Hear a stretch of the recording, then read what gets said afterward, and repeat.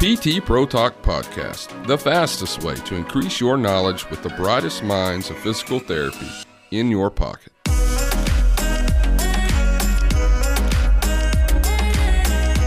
Welcome to PT Pro Talk Podcast. I am Mariana Tondo, your host for today. In this episode, Santiago Argüello will talk about the use of the McKenzie method to treat and assess musculoskeletal disorders in the neuro population. Santiago has a neuro background with over 20 years of experience, as well as Mulligan and McKenzie certifications. I hope you enjoyed the show. Hi, Santiago. Welcome to PT Pro Talk. How are you today? Fine, Mariana. Nice to meet you. Thank you for inviting me to your podcast channel. It's a pleasure for me that we can talk a few things today. I think this space is important as a break time to discuss major ideas, even in the pandemic time. Congratulations. Yeah, absolutely. I really appreciate you taking the time today. So let's jump right in. So could you tell us a little bit about yourself, your career, and how did you get to where you are right now? Okay, what about for me? I was born in Argentina and raised in Buenos Aires. Later on, I joined at National University of Buenos Aires to start a bachelor in physical therapy. Until the present day, I have been training and delivering classes in two universities, a state one, La Matanza University, and a private one, Maimonides University. And in other hand, I am actively involved with the Argentinian Physical Therapy Association as a member of the board, But as I look back on the past, 20 years ago, I started my professional practice in neurological disorders in FLENI. FLENI is one of the most important neuro rehab centers in Latin America. There I developed the upper limb rehab area. And then I started to work early with the Dr. Friedman research group, a wonderful multidisciplinary group, neurologists, PTs, autists, bioengineers. There I took my first steps as a fellow of NIH grant. A fellow there. I remember that it was a very complex protocol about neuroplasticity and learning with TMS, transcranial magnetic stimulation, which is different and necessary conversation for another time. But the key research topics were neuroplasticity, learning, and spasticity. I was a very young PT, and I took a few courses in PNF, Bobat approach, neuromobilizations, among others. But I remember a special day, a very, very, very special day, when a PNF instructor told me, if you want to be a good neuro PT, you must be a good musculoskeletal PT, because the neurological patients are riddled with musculoskeletal disorders. I asked her, what was the best approach to treat these patients? And she told me, Santiago, I like celiacs, but I think McKenzie is the future. Okay. And I embraced these words strongly. And that time, Ezequiel Hercovici was bringing MDT courses to Argentina. Therefore, I started my MDT training in 2003, and my brain definitely changed forever, because I never back assess my patients in the same way, both orthopedics and neuro patients. Since that day, I've been working in the link search between neuro and musculoskeletal disorders, maybe more focused in stroke and Parkinson patients, but in multiple sclerosis or spinal cord injury too. I discussed it and debated at great length with my Neuro-PT group about this, because we were astonished with the patient's changes. I remember me saying, it's a pretty crazy. Holy Mackenzie, but I didn't discuss it. But I didn't discuss this with the MDT community at that time. And I thought, unless one knew exactly what was happening with those patients, I shouldn't talk about this with the Mackenzie group. Today, I think it was a big error for several years, Yeah, you are experiencing Mackenzie for almost 20 years now. So I'm curious to learn more. So how did you combine? Because that's not something that we talked a lot about. Like, we don't talk about like Mackenzie courses in general. So I'm just curious. So you consider your area of expertise neuro and musculoskeletal? So that's my next question. And why do you think it's relevant to assess musculoskeletal disorders in the neurological population? Yes, I think I'm right in the middle. My expertise is the clinical assessment. I remember another special day in my life. I was helping with the MDT courses organization in Argentina. Colin Davis stopped the course and said, okay, please listen carefully to Santiago and what he has to say to you about the MDT and neurological patients. Oh, wow. And I said, what a responsibility. Whoa. Yeah, I took a big breath and I started to speak.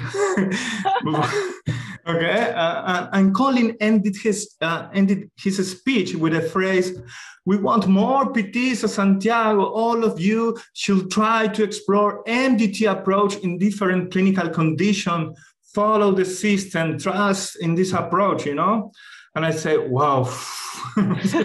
That's pretty cool. Okay. Yeah, it was inspiring for all PTs in that course, because today in Argentina we have about 18 certified MDT practitioners, and about half of these are neuro PTs. Oh wow! So this is not common. Yeah, it's not a lot of PTs, and half of them are in neuro. That's not normal. I'm sure you were the model for them.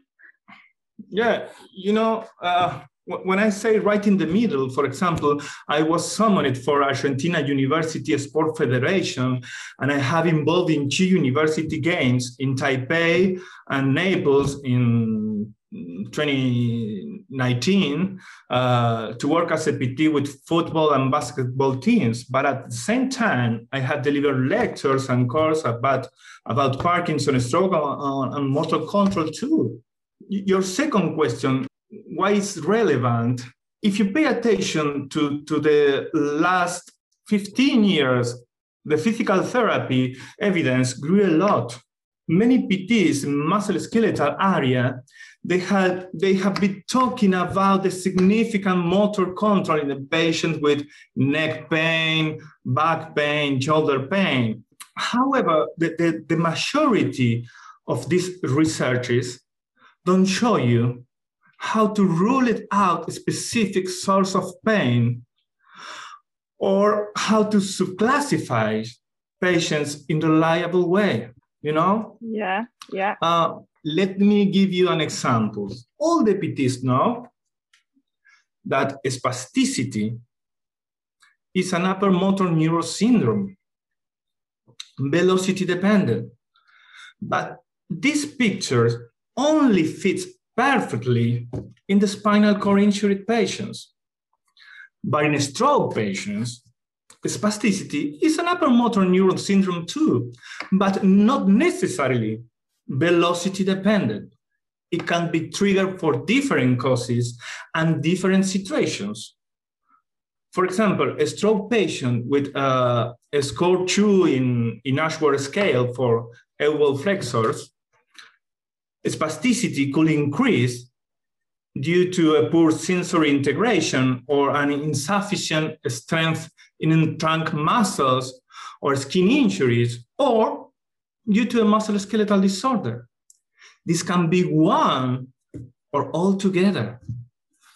You know, a neuro-PT have tools to assess and classify sensory integration issues or vestibular causes or monitor trunk strength in stroke patients. The majority of them are keen in detecting skin lesions too. Why does this happen? Why?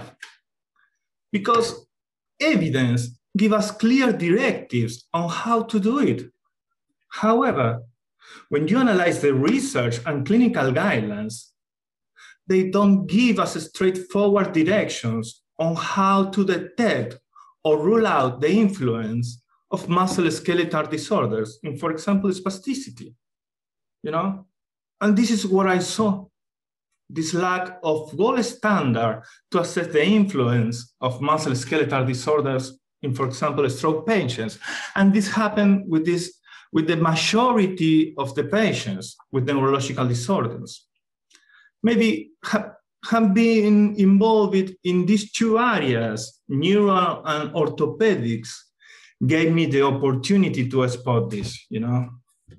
So you saw there was something lacking, and because you had the knowledge in two different areas, and then you saw that something was missing in the neuro that you had on the musculoskeletal area. So how do you fill that void? So how do you use your musculoskeletal abilities in the neuro, and how does it work? The clinical classification system used in MDT may be utilized on neurological patients who experience pain or present other symptoms triggered by these mechanical problems. Let's describe a picture of neurological patient, for example, a stroke patient, okay? When we analyze stroke patients, generally, they present great functional disabilities. They have gait problems, upper limb impairment, sensory impairment. So the majority of the activities of their daily living suffer great impact. When I present to you this picture of the neurological patient, pain seems to be left in the background. But why? Well, because the therapies are focused on improving this condition that are devastating for the patient, not being able to walk, not being independent to move the arm. Now, pain can be a problem affecting this situation, but there are other symptoms not necessarily present as pain, but they are set off my musculoskeletal problem. For example, spasticity, as we are talking before. So expect when we're talking about hemiplegic shoulder pain, where pain is at the center of this scene, when a neuro patient presents low back pain, neck, knee, or ankle pain, these problems seem to be self-reported in the research literature.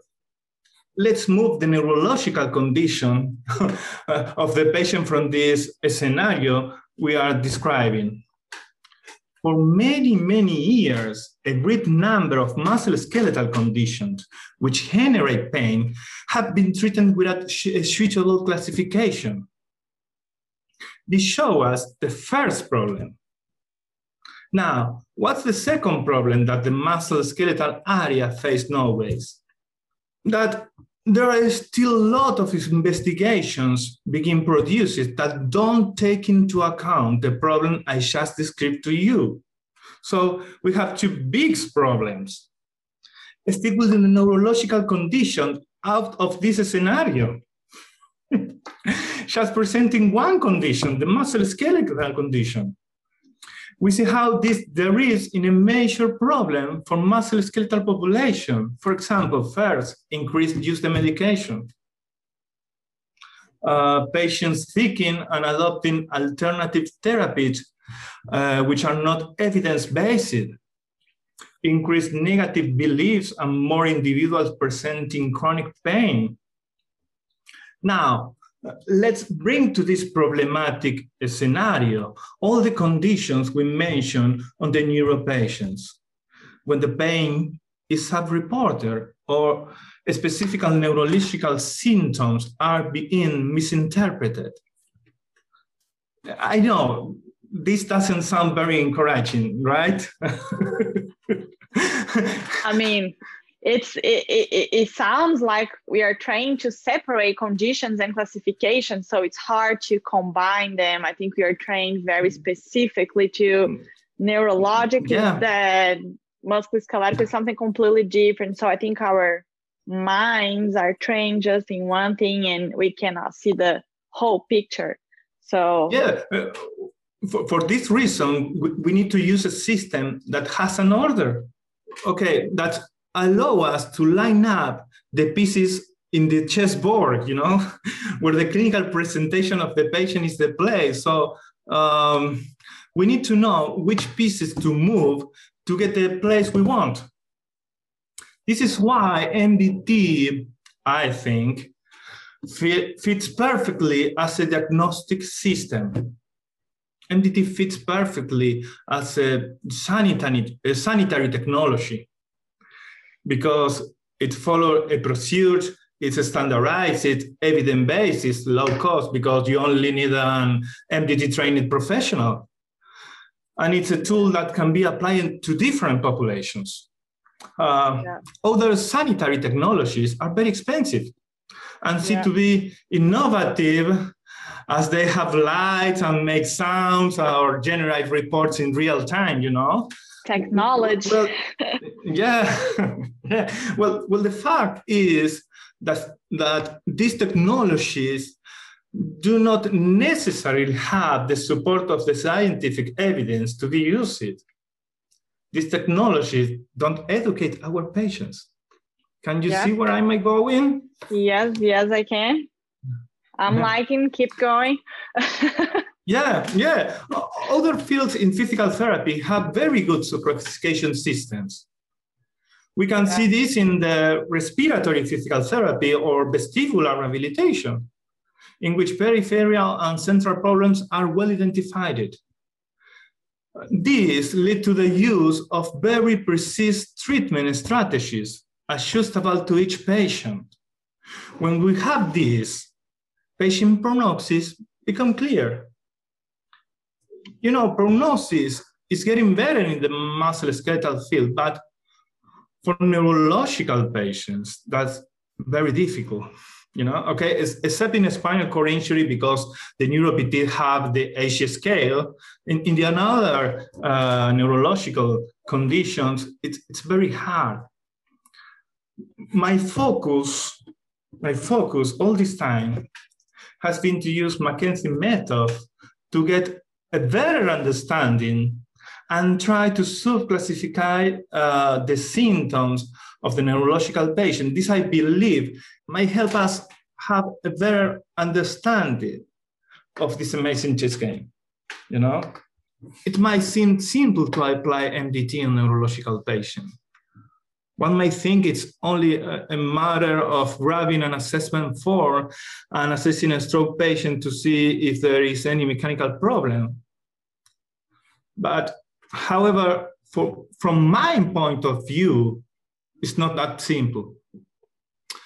Because it's not matter to replacing words in a book, okay? When say spasticity, when say pain, put spasticity or sensory alterations, okay? Mackenzie brought a new way of clinical reasons. With the neurological patient, we must consider all the confusing variables that may have an impact on the outcome of my assessment. For example, a patient presenting spasticity in elbow flexors may have an elbow derangement, increasing this spasticity, or it can be because of a cervical derangement, or the patient may present an ankle derangement.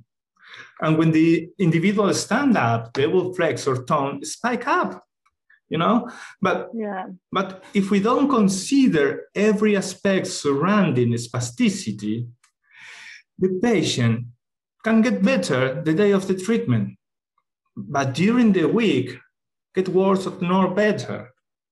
So we need to take into account every component that has an impact on spasticity. Not necessarily we need to assess where the spasticity is shown, but we need to assess pain shown of that place, Make sure you're not missing anything, because it could be something more simple, like a derangement, because the population can still have all of these syndromes that we see in Mackenzie, I assume. So you just have to make sure you're not missing a derangement that could really improve the patient's condition, right? So do you have a structure that you organize on your assessment? Do you create a step-by-step that you use using the MDT assessments? How do you go about that? Yeah, the MDT form, it's a very good. Maybe need a little change. Let me give you an example. For example, for a patient with Parkinson who's experiencing cramps in the lower limbs, okay?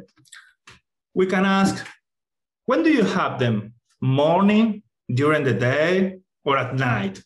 Okay, it's a very common question in the assessment form. When are they get worse? To make a slight but key difference, the correct follow-up questions will be, for example, if they get worse in the mornings, at what time do you have your medication? Because we need to know if those cramps are related with the medications beside the mechanical problem. Because they can have end-of-dose dystonia or peak dose dystonia and have cramps and also pain, We cannot ignore this detail. As you can see, this is easy to spot during the story taking. Yeah, a little change. I think that the McKinsey assessment form, it's wonderful, but I need a little change. Is it a little adaptations to the neuro population to identify these small questions that are relevant to that population? Because you have the knowledge on the neuro, so you know what kind of questions are important, and trying to kind of combine them on the assessment and the re-evaluation and all of that. I believe MDT should apply some change to the system for it to become more suitable for a neuro patients, But I think fits perfectly, Do you think they're going to develop any specific form for that at some point? No, I changed. I used the regular form, but I changed the questions when I took the story taking, So you did it yourself, but it could be something official. They could be having PTs like you and others that use neuro, and maybe adapt. That would help a lot of PTs. Right? I think so. It's a good idea. So that's very interesting to apply these concepts to the neuro population. So let's transition to the final questions. Okay. What is your favorite resource of information? Do you have anything in particular that you like? Okay. I use PubMed. It's very common. But it's not enough to read a paper. We need to discuss the papers, and this is not easy.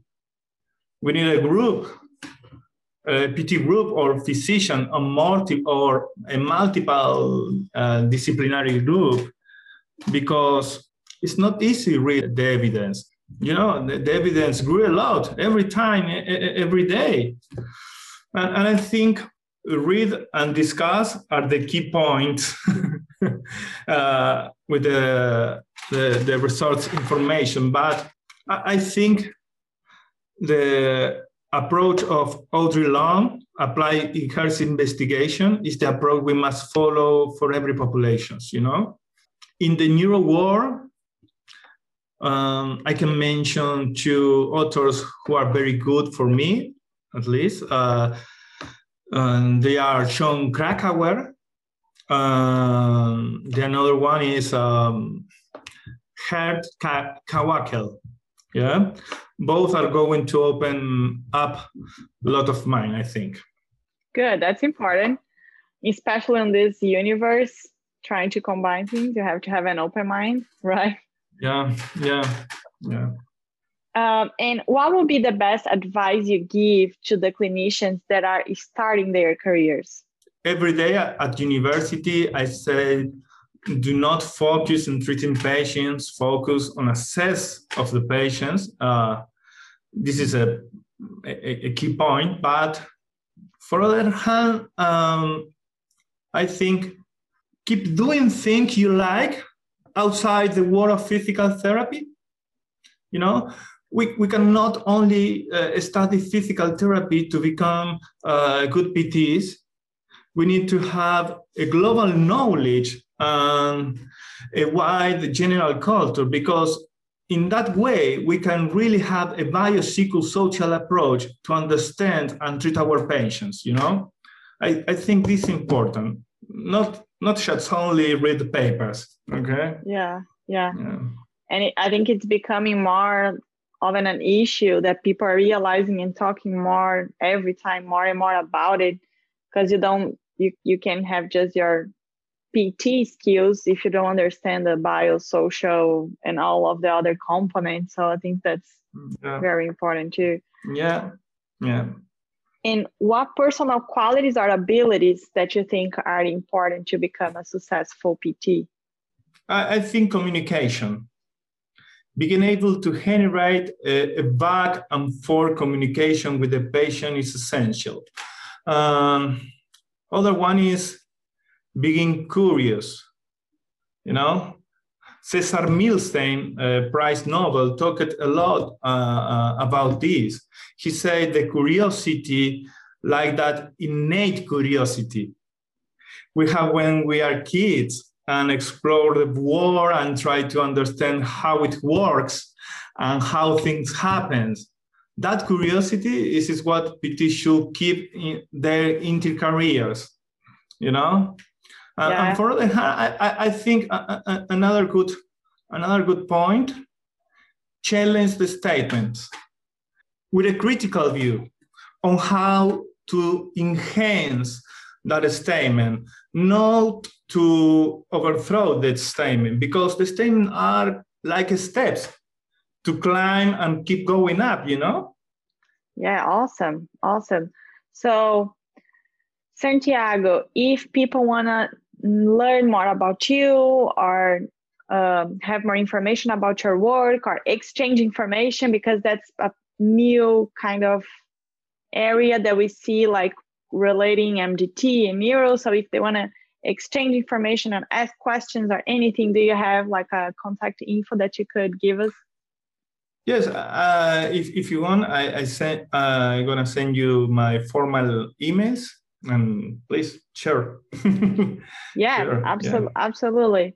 Yeah. So, thank you so much for taking the time to be here with me and share all this knowledge, because maybe we have some listeners that are curious about the topic and it's something that's not very common. So I really appreciate you come here and spread the word and help me to bring this information to other PTs. And I really appreciate it. Okay, thank you, Mariana. Thank you. I hope to have contributed to take off another brick on the wall, Yeah, I'm sure you did. Questions, suggestions, or topics you want to hear about, talk to me on ptprotalk.com. Join our email list to receive updates and new episodes, and subscribe here. Tell your friends about it and be sure to share. Also, leave us a review and let us know what you think.